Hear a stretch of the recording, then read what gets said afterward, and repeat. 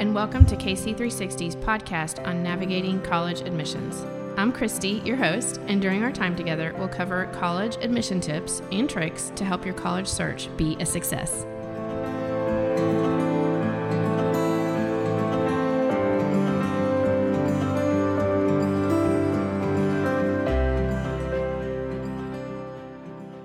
Welcome back. We're talking today about alternatives for college. What if college isn't for you? And I'm not talking about a gap year. I'm just saying, what if college isn't for you? What are the alternatives and what are the options if college isn't for you? So we're going to talk about some ideas that you could consider if you don't feel like college is for you. And this, in the spring, it's January, almost February right now when we're talking about this particular topic, is kind of when this begins to surface, when families are like, I'm not sure my student's ready for college. I'm not sure the student says, I want to go to college or continue this.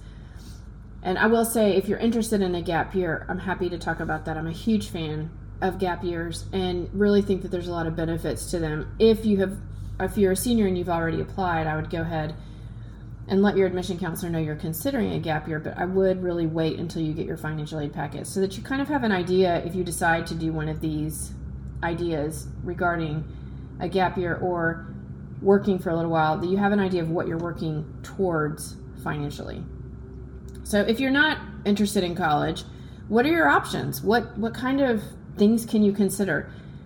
And we'll just go through a short list of them. The first is trade schools or vocational training. These types of institutions have specialized courses and training in trades like plumbing, carpentry, electrician, auto repair, those types of things. Really important. And electricians and even plumbing make a lot of money.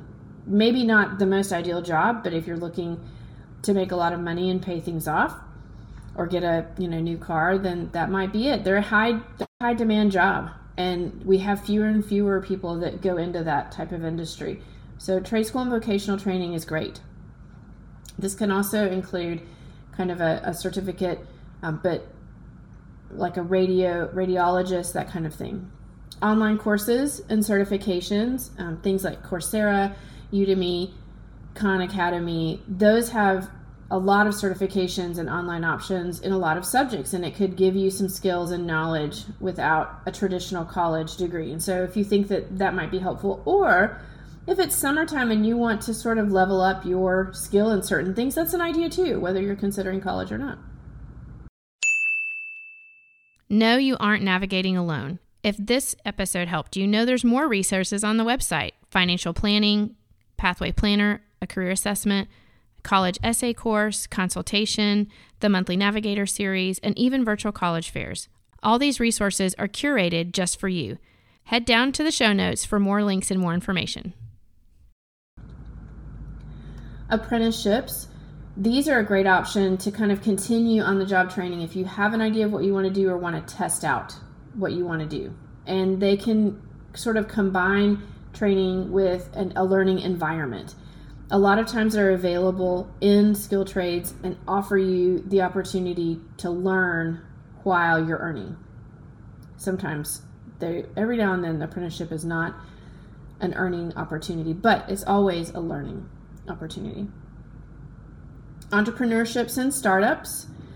Some people really love to have their own business and join a startup. And if this is you, then consider some of these. It requires a lot of creativity and risk, but it can be rewarding. And a lot of the startups that I've known have super innovative ideas and have a really different drive within their culture and their ethos. And so look into those opportunities. A lot of cities have, startup locations or innovative labs, that kind of thing.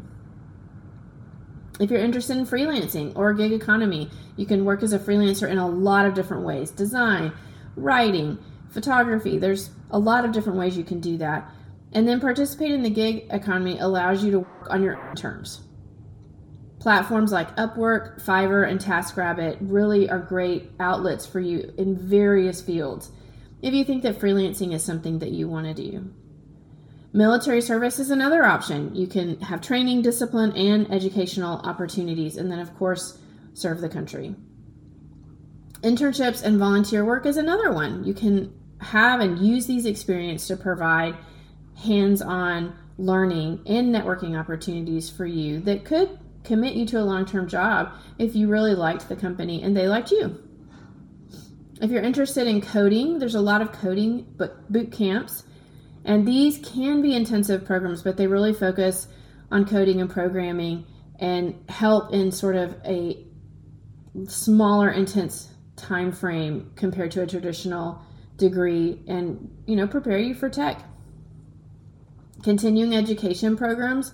A lot of institutions will have a continuing education program. Usually it's in the evening if you're looking to do your education while working. And so back in the day it was called night class, and now it's just continuing education. But if that's something that you want to work or do an apprenticeship or get some money during the day, then this allows you to kind of continue your education at night and not lose momentum academically. And these can be short courses or professional development programs. It doesn't necessarily have to be college related. And then of course, app-based learning platforms, Duolingo for language learning or Solo Learn for coding. All of these are super accessible and offer a lot of interactive learning experiences. And so those can be ways that you could level up if you're not interested in college. So as always, when you're considering something like this, research really well and assess, the requirements and the skills and what direction it could take you in, what career path, you would end up in, so that you can really determine if this is something that is of interest to you, if it's a goal that you have, so that you're in alignment with those decisions. Because I think a lot of times when you are in college, you have time to clarify and align those things. And when you don't go to college, it sort of puts the pressure on you to decide a little bit sooner. And so it's not a bad thing at all. Just make sure that you, as you research, you really identify if those are things that you're interested in doing, just like you would for any decision. A lot of great options and a lot of things to consider if you may be interested in not going to college or you think it may not be for you. Reach out if you have any questions and let me know how I can help. Look forward to connecting with you.